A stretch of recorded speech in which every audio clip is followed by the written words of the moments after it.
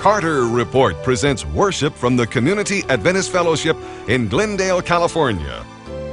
A special welcome to all of our viewers in North America and our new friends and churches in Russia. Today you'll enjoy uplifting music and the preaching of the everlasting gospel by pastor, teacher, and evangelist John Carter. Please get your Bible and study the Word of God with us today. Thank you for joining us for worship and praise.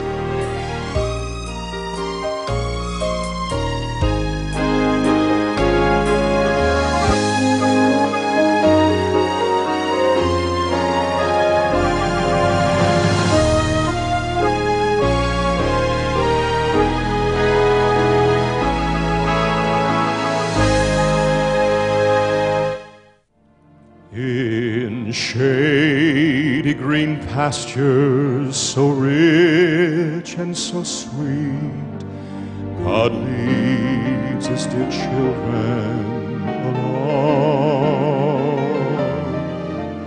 where the water cool flow bathes the weary one's feet. God leads his dear children along. Some through the water, some through the flood, some through the fire, oh, but all through the blood. Some through great sorrow, but God gives a song in the night season and all the day long.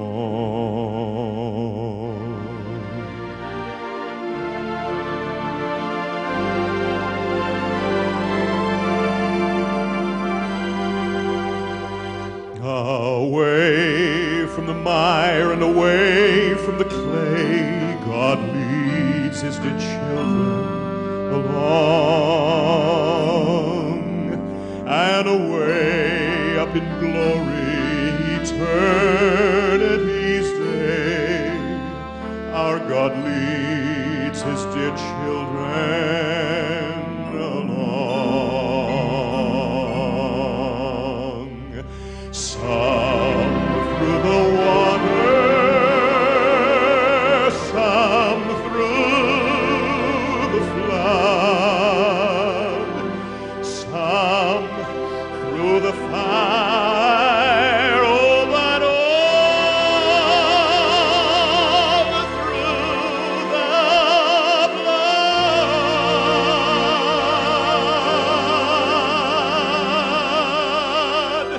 Some through great sorrow, but God gives us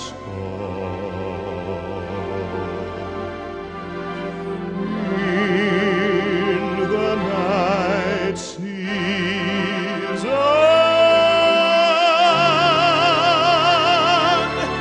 and all the day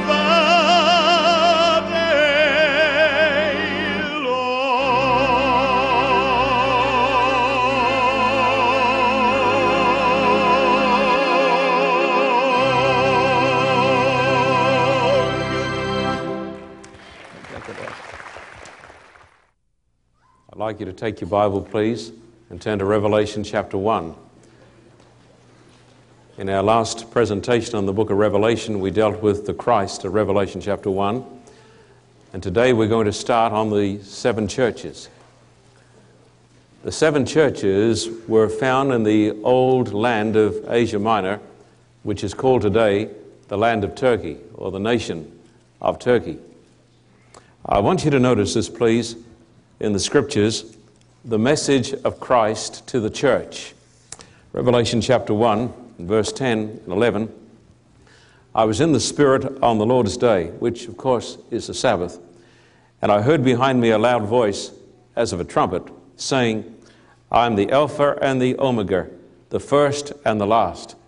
And what you see, write in a book and send it to the 7 churches which are in Asia, to Ephesus, to Smyrna, to Pergamos, to Thyatira, to Sardis, to Philadelphia, and to Laodicea. These 7 churches were found in these 7 cities. When I was a boy going to Avondale College, Rick, and I'm glad, Rick, that you're here today from 3ABN. Glad to have you sitting down the front seat so I can preach to you and hit you on the shoulder. Other things too. Just make sure you say amen. And at the right time, a glory or two. Yeah, I know, it just flows. When I was a boy going to college, we had an old Bible teacher, Pastor N.C. Burns, and he taught us to remember the 7 churches by the letters E-S-P, T-S-P-L. You folks want to say that? Mm-hmm. E-S-P, T-S-P-L. What do they stand for? Ephesus. That's well done. Ephesus, Smyrna, yeah, Pergamos, Thyatira, Sardis, Philadelphia, Laodicea. They were 7 notable cities in Asia Minor, perhaps some of the most important cities in Asia Minor. And in those churches, the Spirit of God had established churches. And so God says to John, I want you to write this down and send it to these 7 churches, ESP, TSP, L churches. And we're going to notice today that not only were these words in the book of Revelation descriptive of those local churches, but those words, Rick, became descriptive of the church from the days of Jesus to the last day. Therefore, the message to the people in Ephesus is concerning the first era of Christianity, basically, even though it has an application for all times. And the message to the church in Laodicea, which we're going to talk about next week, is descriptive of the church of God in the last days. Now, I want you to come, please, with me now to Revelation chapter 2 and notice these words. Would you please? Revelation chapter 2. Revelation chapter 2, the Bible says, to the angel of the church of Ephesus write, these things says he who holds the 7 stars in his right hand, who walks in the midst of the 7 golden lampstands. I know your works, your labor, your patience, and that you cannot bear those who are evil, and you have tested those who say they are apostles and are not, and have found them liars. And so the first message that God, Steve, has for the church is to the church that is found in the city of Ephesus. Some years ago, I had the privilege of visiting some of these cities. Ephesus today is just a chaotic ruin. Once upon a time, it was a great city. And in that great city, there was a great church. But that church no longer exists, and the city as such no longer exists. And the message that God gives to the church in Ephesus tells us why that church in that city no longer exists. Before a person talks about the 7 churches, we ought to ask ourselves the question, what is the church anyhow? Now today, when you say, you go past a building like this, you say, isn't that just a great church at 333 East Colorado, Glendale? And that's an invitation for every person on 3ABN to join us next Sabbath at 333 East Colorado Street, Glendale, California. And a person drives past and they look at this church, which is somewhat Spanish-looking, and they say, isn't that a beautiful-looking church? But folks, this is not a church. This is just a building. This is the church here. Did you know when God gave this message through the Apostle John to the church in Ephesus, during the 1st century, we do not know of one church building? Hey, did you know, folks know that? There was not a church building during the 1st century. When things were the most active and the most glorious in the church, they didn't even have any buildings, let alone any institutions. Had no institutions. Now, I know I've got to be very sensitive what I say now, but I'm going to say it just the same. They didn't have any conference offices. Didn't have any of those things. They didn't have any hospitals. Now, let's not put down hospitals, because you need them. And you need institutions, as long as they're true to God. But my friend, all of these things, these are simply the outward trimmings, but they do not represent the church. You say, the church is not a building, and the church is not an office, and the church is not, let me say it aloud because I like this, the church isn't an institution. Church is not an institution. The church is made up of people all around the world, whatever their color or their nationality or their social group. The church is made up of all those people who have true faith in Jesus. Amen. That's the church, you see. And once you become a member of that church, you can have a tremendous peace, because God puts your name down in glory, you see. Nobody can take your name off God's church's roll. Amen. You know that? If your name is on the roll of heaven, nobody can touch it. And that's the most important place to have it, my friend. You know that? A lot of people don't understand that. A lot of people don't understand that. But I want to tell you, God has got His church just everywhere around this world. And truly, my friend, now this is sometimes a little controversial, though it is a part of our teachings as a church. The true church of Jesus is invisible, even though it's got visible members like Pastor Rick. Amen. Because only God ultimately knows who is a member of the church, because they've got their names written down in glory, and God is the bookkeeper of the church. He's the church clerk. Okay? You sound in good form today, my brother. Yes, boy. You know, Rick, with you and... Yes, okay. To the angel of the church of Ephesus, right. Rick, this is mild today. We used to have a man down the front who'd shout glory so loud it would blow the PA out. So today it's pretty mild. I said something terrible once. I said church was like going to a dentist. So this is a dumb thing to say. I had a dentist who was one of our best givers. Our offerings went down 15% for the next. I want to say that going to a dentist is one of the most enjoyable experiences you can have. I want everybody to know that. I love going to the dentist. I enjoy the drill best of all. Can't get enough of it. Give me more. Now God says, I know your works, your labor, and your patience. Are they good attributes? Come on, are they good attributes? I don't have enough of any of those things, folks. I don't have a real lot of patience. I have a few works. I have a little labor, but patience I'm a bit thin on. I know you... What did you say? You said amen? Just you be quiet here in church today, Helen. I know, just say amen at the appropriate time. And you be very careful too, my friend there. I know your works, your labor, your patience, and that you cannot bear those who are evil, and you've tested those who say they are apostles and are not, and have found them liars. Now, the Bible says, now I want you to know this, the Bible says there are true apostles, and the Bible says there are false apostles. And Jesus said, and you don't need to look it up now, but Jesus in Matthew chapter 7 said, not everybody who says to me, Lord, Lord, is going to enter the kingdom of God. Saying the right religious words at the right time, that doesn't prove a lot at all, does it? Because you've got the false apostles in Matthew 7, and Jesus said, they say, Lord, Lord, and Jesus said, they're going to burn. That's what Jesus said. My wife was reading, do you say amen? You thinking of anybody? Now, my wife was reading me a statement the other day, Rick, out of Matthew Henry, And Matthew Henry was talking about the last judgment day, and he said in the last judgment day there were the immoral people, and there were the profligates, and there were the sinners, and Matthew Henry said, and a great heap of hypocrites.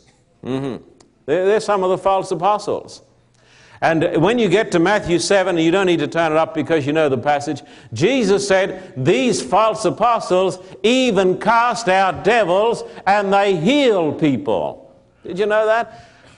A false apostle can have the capacity to cast out demons and to heal people in the name of the Lord, but that doesn't prove that that person is a child of God. Because the devil, you know, can counterfeit just about everything God can do. And Jesus said in Matthew 7, do you want to know who's right? Do you want to know who's wrong? Jesus said, you'll know them how?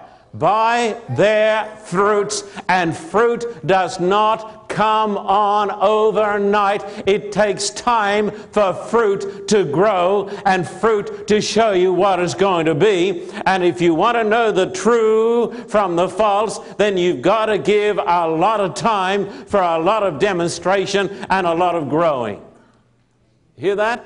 So this was a church back there that was not spiritually naive and that was not taken in. And the Bible says, I know your labor, and I know your patience, and I know your faith, and I know that you have checked out those false preachers. And that's a good thing. And the church ought to check out its preachers. This is very important. You found them liars, and you've persevered and have patience, and have labored for my name's sake, and have not become weary. That's great. These are great qualities. Nevertheless, I have this against you, that you have left your first love. That's the great sin of the church of the first era. God raised up a church that was born in fire and zeal and love, filled with the Holy Spirit. But as the years went by, that church, as a reaction against antinomianism, became cold and frigid and very orthodox and very correct and very lost. And the Bible says here, you got all these other things. You got patience, you got faith, and you've checked out the false apostles. You're a good church, but you've lost your first love, and therefore you've lost everything. Because, my friend, if you lose love in the church, you've lost your soul. You hear what I'm saying? Read on a little further.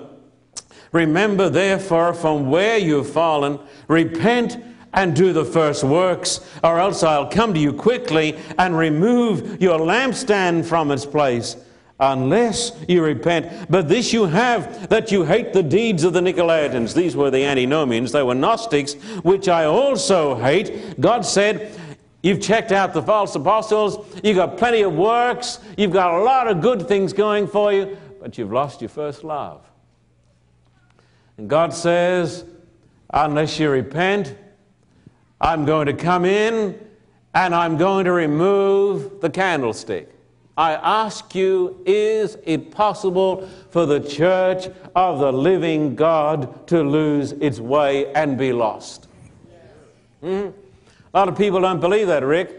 They believe in the doctrine of once saved, always saved, as far as denominationalism is concerned. I meet it all the time. I meet many of my Adventist brothers and sisters, and they say the church is destined to succeed and nothing can stop the triumph of the church. I can tell you one thing that can stop the triumph of the church, and that is sin. That is sin. What about ancient Israel? People say, but it can't happen. Ellen White says that the church goes through. Yes, the church does go through, but the church is not the institution. The church is made up of the people of God. That goes through, my friend. That is the church. Amen. You see? What does it mean to lose the first love? What is the first love? Where do you find the first love? I will tell you. You find the first love at the cross. have you ever, I ask you, maybe some here today, you haven't lost the first love because you never got it in the first place. What's the first love? I remember my first love. When I went to a meeting, Rick, and heard a preacher when I was a wild young teenager. That seems impossible, doesn't it? Mm-hmm. Boy, I look back on those days almost with nostalgia sometimes. I'm only kidding, Rick. I remember as a wild teenager going and hearing a man preach on the God-filled blank, saying that every person is empty inside and only God can fill that blank. And he spoke about the love of Jesus, and I walked out of that meeting, and for the first time in my life, I felt I was somebody because somebody truly loved me. And God was no longer a vague, impersonal figure, but God was my Father, and I knew Him. I had a special relationship with Him. And my heart was so filled with love and joy, I can never forget the joy that filled the soul of this sinner saved by grace when he first really understood that Jesus loved him and died for him. Mm-hmm. You know what I'm talking about? You know what I'm talking about. But the Bible says a person can lose the first love. Have you ever walked into a church like the church of Ephesus, and they've got a grand choir and a grand... What are you laughing about? Don't start laughing yet. You're like Siggy when he tells his German jokes. We never know when to laugh because we don't know when the punchline is coming or whether we've gone past it. Sorry about that, Siggy. Have you ever gone into a church that's a grand church, a great choir, a preacher who has enough degrees to choke an ox? There's nothing wrong with that. But the church is frigid. The frozen chosen. There's no warmth in the church. And they have a correct liturgy, and everybody is orthodox, and they can recite the 27 fundamentals off by heart. They will defend all of the great doctrines of the church, but they're on their way to hell, and they don't know it. They are engaged in playing church. It is a rigmarole they go through, and they know all the right words to say because they've said it for so long, and they are so righteous that if a poor sinner, an overt sinner, goes into their midst, immediately he feels like a leper because they look down their long noses. And that is the church that today we glorify and we try to emulate and we respect and admire and we say, what a grand church. Remember what Matthew Henry said about in the judgment, and a great bunch of hypocrites being burned. God said of this church of the first century, it had love. No, it didn't. It had faith, and it had patience, and it had plenty of works, and it could pick out the smart, sophisticated, crooked ministers. It could do all of those things, and it hated the deeds of the Nicolaitans. It was down on loose living, and God said, you've lost your first love, and if you don't repent, I'm going to remove the candlestick out of your place. You'll still be having committee meetings. You'll still be having great church councils, but I want to tell you something. You'll be there by yourself. I won't be there in your midst. What a tragedy. When you go to Ephesus today, it's just a ruin. There's nothing there. No church, nothing.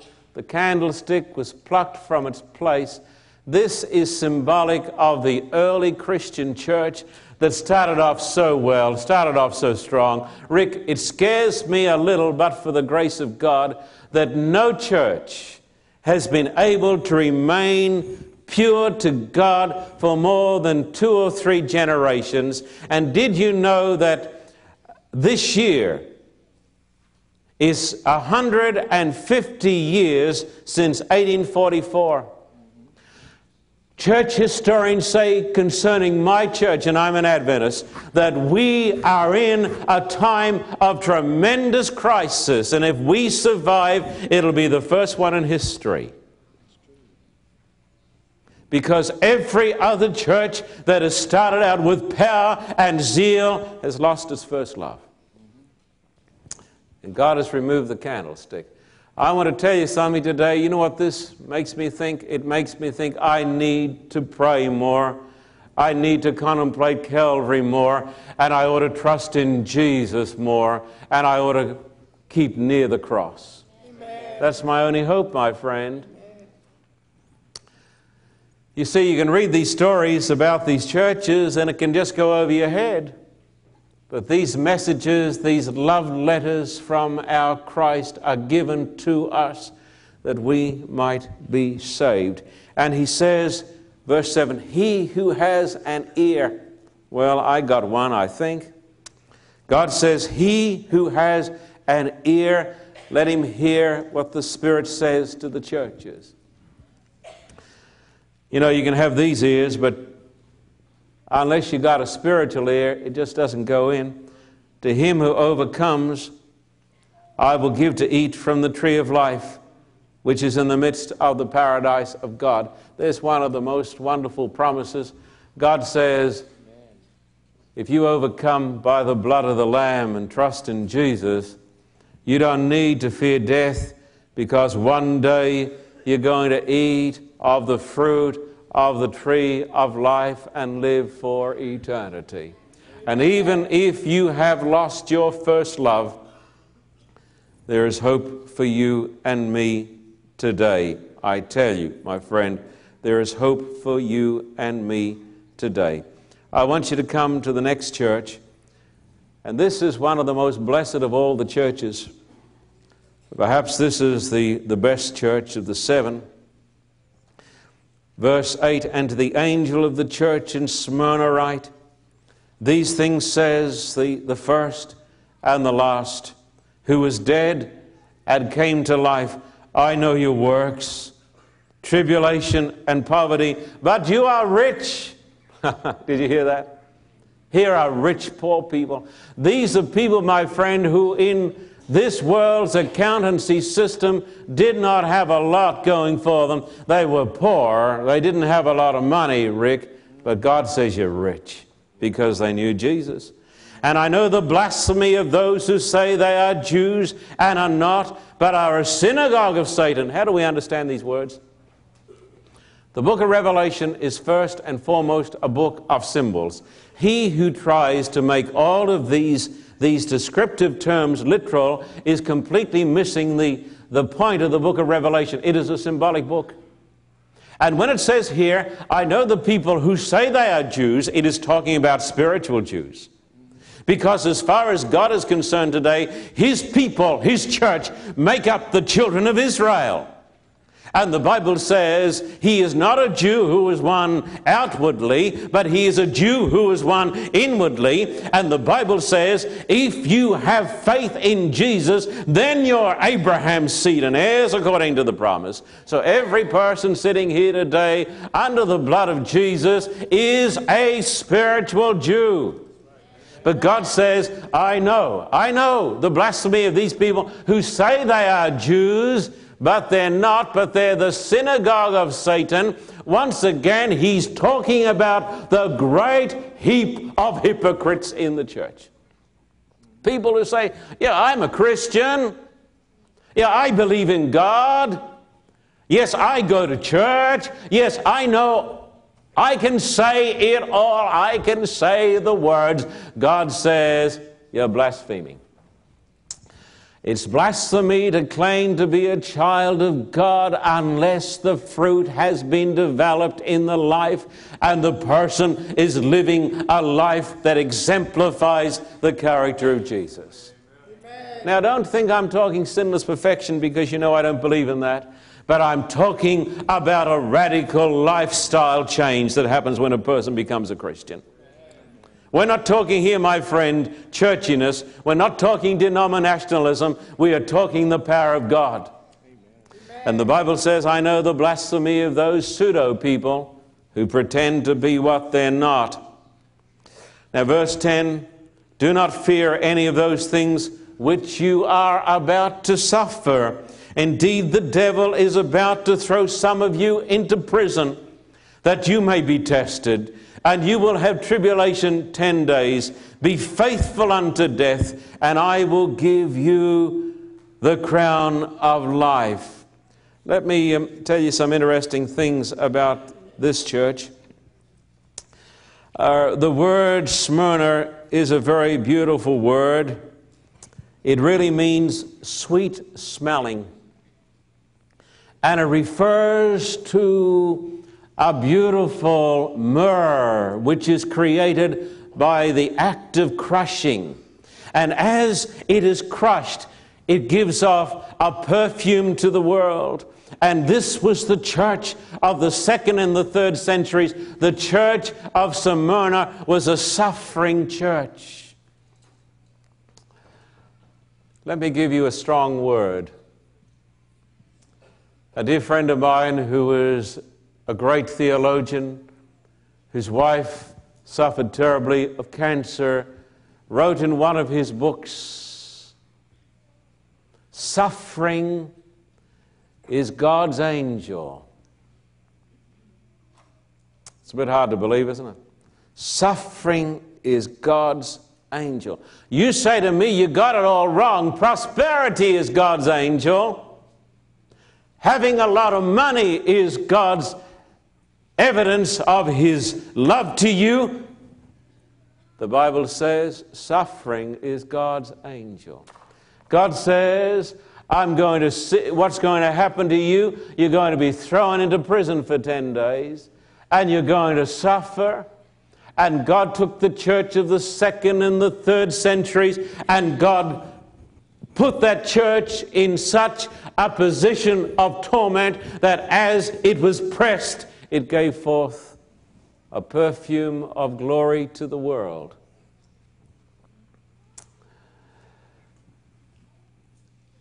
This is a hard saying. It is for the glory of God that His people should endure suffering. Hard to get a few amens from that one, isn't it? Not a lot of glories about that one. If I were to stand here tonight and tell you what I heard on television last night, where a preacher said, God wants everybody to be wealthy, you pay your tithe and you're going to all be very wealthy. Going to be wealthy like me. He said, I've got an aim soon to have an income of $5 million as a minister. He said, I do believe that God blesses us, you know. I believe that God blesses us when we tithe. I believe in tithing, but I don't tithe because I want to be wealthy. But I do know that when I obey God and I follow His word, that God blesses me in a temporal and even in a material sense. I believe in that. That's Malachi. The Bible says that. So I'm not putting that down, but I want to tell you today that suffering is God's angel. And God sends us suffering, and God sends us hardship, not because of a curse, but because He loves us. It has been said that constant sunshine makes a desert. And when the light of this world passes by, we will see mercy in misery, gain in the loss of all things, privilege in all hardship, success in apparent failure. Hear this? When the light of this world passes by, we will see gain in the loss of all things, privilege in hardship. When the light of this world passes by, Ellen White said that. Success in apparent failure. My friend, never count success in a monetary sense, because if you were to estimate your value by your monetary success, by the house that you own, or by the car that you drive, or by any of those things, then Jesus would have been a failure. And so would have St. Paul and most of the great saints down through the ages.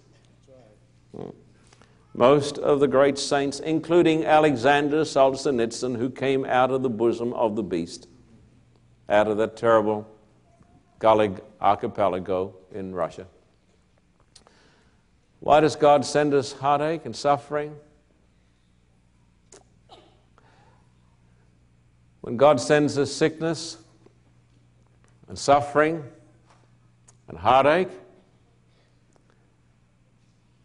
it is His angel of mercy who comes and stands at the door and says, I love you, and I want you to learn to walk and to trust in me. So God said to this church, you're going to have tribulation for 10 days. I want to tell you, I despise somewhat the prosperity gospel that says, and is taught everywhere in the United States of America, Rick, that says if you're not prosperous, you're not blessed. Those people just don't know what they're talking about. That's right. Because money is not the thing that cuts it with God. Amen. God said, I'm going to send you tribulation 7 days, 10 days, but be faithful unto death. I can think of a man in Europe after the Second World War. His wife had been killed in a blitz. And he is walking down the street, and they were rebuilding a cathedral. And the craftsman, the stonemason, was shaping an apex out of stone. And the man who had lost his wife and who was hurting, he stopped to talk to the man, and he said, and the cathedral was almost finished. He said, what are you doing? And the man said, look up to the top of the spire. He said, I'm shaping this down here so it'll fit in up there. And so when the angel of mercy comes and stands at the door of your home, my friend, it is because he is shaping you down here, that you may fit in up there. The things that we need the most, we want the least. And suffering, I tell you, is God's angel. It is God's angel. Would you please notice as we read on verse 11 of Revelation chapter 2. You know, the greatest preacher, I guess, since the days of the Apostle Paul, some would say, was Spurgeon. Charles Haddon Spurgeon. And Spurgeon said these words. He said, our best days are often our worst days. And in the darkness we see stars that we would never see in the light. I want to say to you today, if you're going through a heartache, if you're going through suffering, remember, even though you can't understand it, it is the angel of mercy who stands at the door, not the angel of death, my friend. He who has an ear, let him hear what the Spirit says to the churches. He who overcomes shall not be hurt by the second death. It is only God's plan for us to die once. Some of us may not even go through the first death because Jesus may come. But for a man outside the gospel of Christ, he is destined to die twice. He will die the normal death, and then he will come up in judgment after the millennium and die the second time. But the Bible says, he who trusts in Christ and he who overcomes will not be hurt by the second death, because he will live for eternity. Verse 12, the third church. I want you to notice the third church today. And to the angel of the church, and remember next week I will continue these 7 churches. Every week I'm dealing with the book of Revelation. Don't miss any of them. This is a series in Revelation. Crisis, it's called. And to the angel of the church in Pergamos write, these things says he who has the sharp two-edged sword. He is also judge. I know your works, and where you dwell, where Satan's throne is, and you hold fast to my name, and did not deny my faith, even in the days in which Antipas was my faithful martyr, who was killed among you, where Satan dwells. But I have a few things against you, because you have there those who hold the doctrine of Balaam, the false prophet. There he is, the false prophet of iniquity in the church, who taught Balak to put a stumbling block before the children of Israel, to eat things sacrificed to idols, and to commit sexual immorality. This is paganism that's invaded the church. Thus you also have those who hate the doctrine of the Nicolaitans, the Gnostics. Which things I hate. Repent, or else I will come to you quickly and will fight against them with the sword of my mouth. Let me tell you a little bit about Pergamos. Rick, I visited Pergamos some time ago. It's an amazing city. It also today is just a ruin. But Pergamos is one of the most important cities in the history of the church. Because as you know, when the Babylonians were overthrown by the Medes, the priests of the Chaldeans fled to Asia Minor, and they set up their headquarters in the city of Pergamos. And they took the old Babylonian religion, the religion of the false gods, that's Balaam, the false prophet, Balak. They took the religion of Babylon and they established it there in Pergamos. And when I was there, now Dr. Bill, who is here somewhere today, you will know that, of course, the emblem of the medical profession is a serpent twined around a pole. Most doctors would be horrified if they knew where it came from. It came from Pergamos. And the serpent is not the serpent of the Bible, it is Satan. And in Pergamos, they set up there a great hospital, and they had as their symbol, and I saw it there in the ruins of Pergamos, the serpent. And that is where the medical profession have gotten their symbol from. Most of them don't realize this. There was something else of great interest there in Pergamos. There was an underground tunnel, and they had little doors, little windows at the top of the tunnel, and this is where people would go along, and the priests at the top would whisper messages to them so that they might be healed. It was a great healing place. But Pergamos became symbolic of the religion of Satan that invaded the church during the 4th century and the 5th century. When the church that started out so well became a church that became paganized, and the teachings of old Babylon through the great church of Rome invaded the church. And God says to the church there, I know your works, I know your endurance, but you have there a false prophet who taught my people to commit all sorts of abominations. God says, have nothing to do with this paganized system of Christianity that has invaded the church. And so, Rick, possibly the most dangerous place to be is in the church. In the church. Because in the church, everybody feels snug and secure, but often this is the very place where the great warfare takes place. I want you folks, please, to read on with me, please. I want you to notice a very interesting text here. Revelation chapter 2 and verse 13. I know your works. This was a church that had plenty of works. And where you dwell, where Satan's throne is. But I want you to know you can dwell where Satan's throne is and be secure if your trust is in Jesus. And you hold fast to my name. You can hold fast even where Satan's throne is, my friend. And did not deny my faith even in the days in which Antipas was my faithful martyr. Who was this man, Antipas? We don't know. He's not mentioned anywhere in history. But the name is an interesting name, and it may be descriptive of a class of people. Antipas means against all. Against all. Can I say this to everybody here, and I want you to listen carefully? I do not believe in conformity. Hey, are you a conformist? I do not believe in conformity. Did you know that religious conformists in the last days are going to get the mark of the beast? Did you know this? I became an Adventist because of my convictions, because it was according to the Word of God.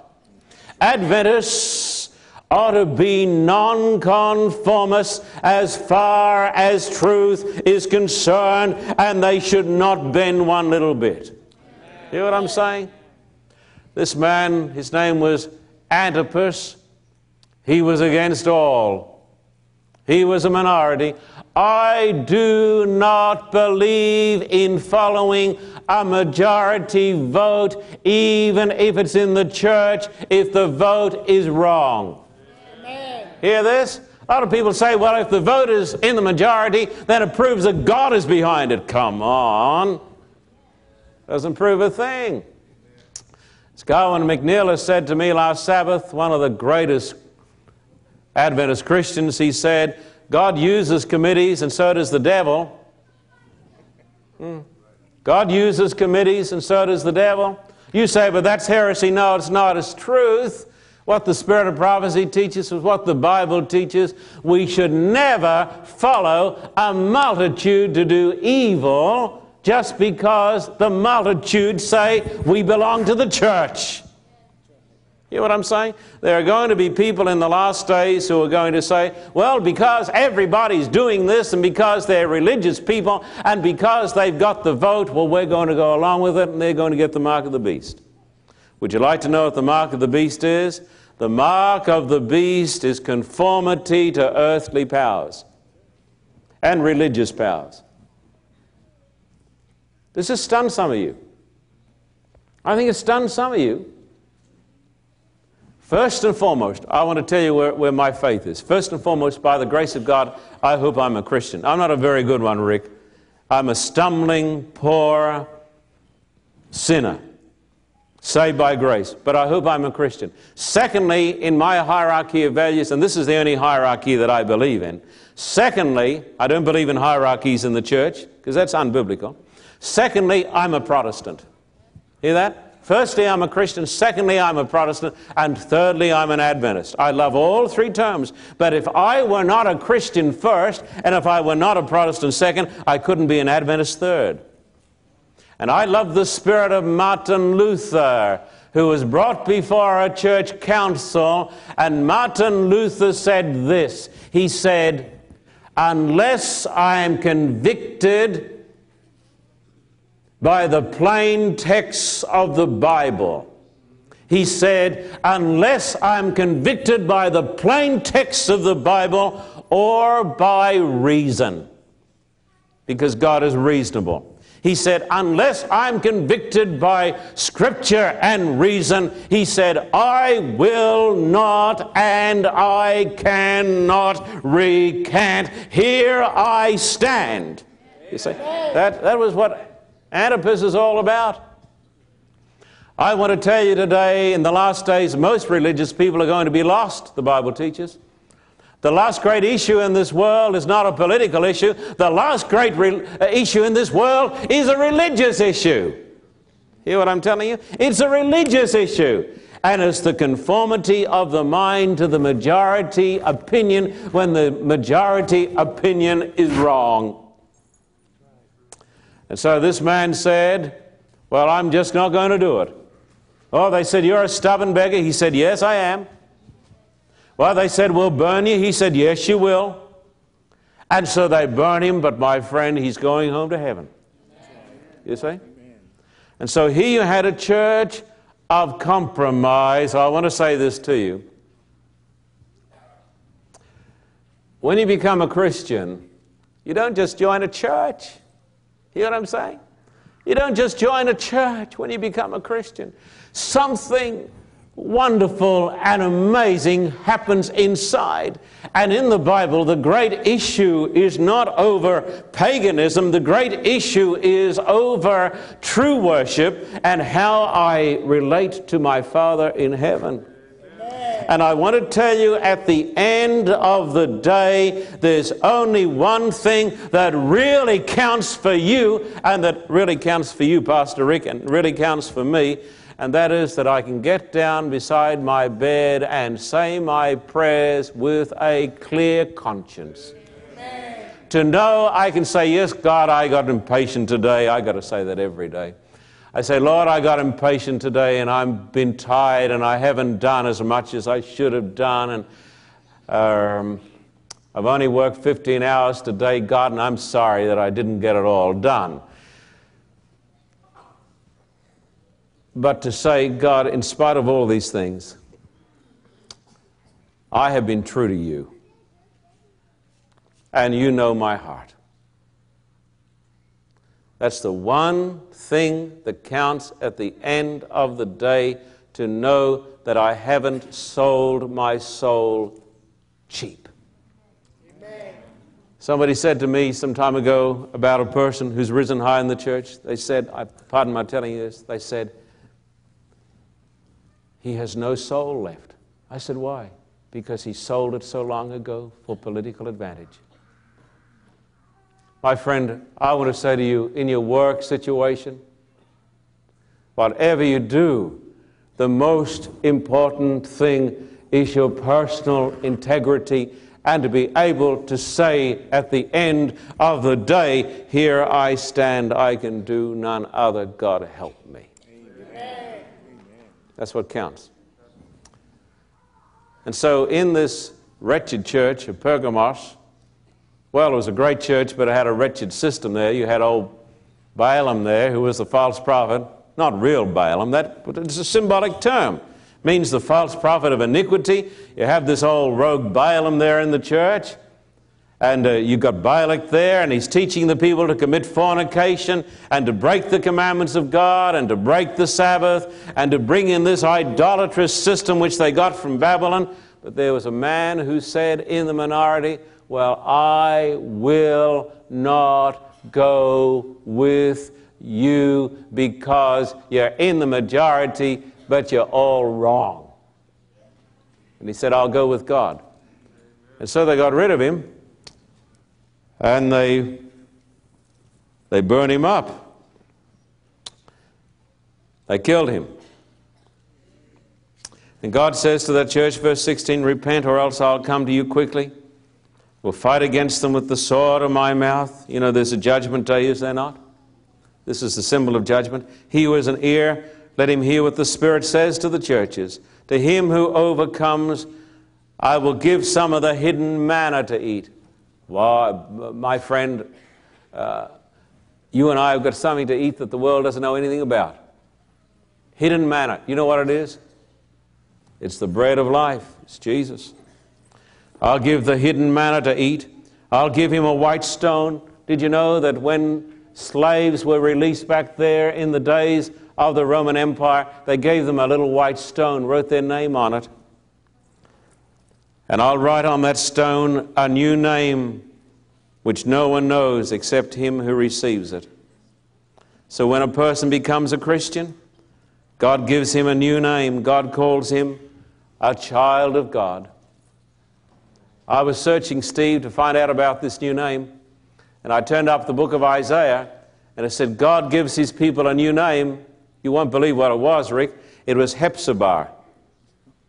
Didn't know that, did you? I never knew it either. God says, I'll give my people a new name. He says, call him Hephzibah. You know what it means? My delight is in you. I just love you so much. Then I read in the book of Acts that God gave to his people back there a new name too. They were called Christians for the first time in Antioch. Amen. A new name, child of God. So look at the promises. God says, you will eat of the tree of life.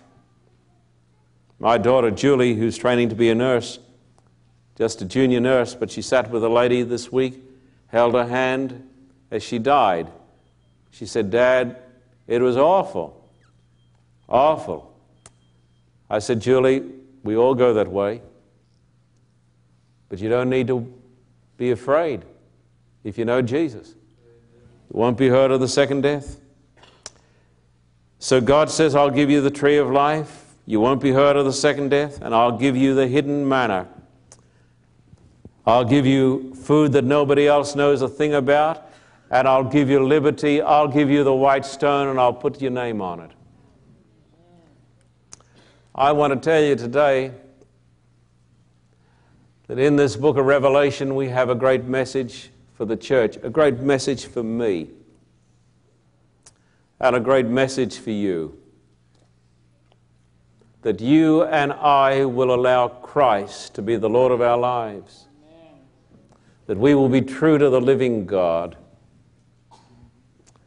That every person here will be an Antipas against all that is evil. That every day we're going to have the hidden manna. People will say, what keeps her going? What keeps him going? Don't understand how he can keep going. Well, he's eating something that the rest of the world doesn't understand. He's got the hidden manna. You've got a white stone today that says freedom, and your name is written on it. And at last in the kingdom of God to eat of the tree of life. All these gifts are yours today in Christ.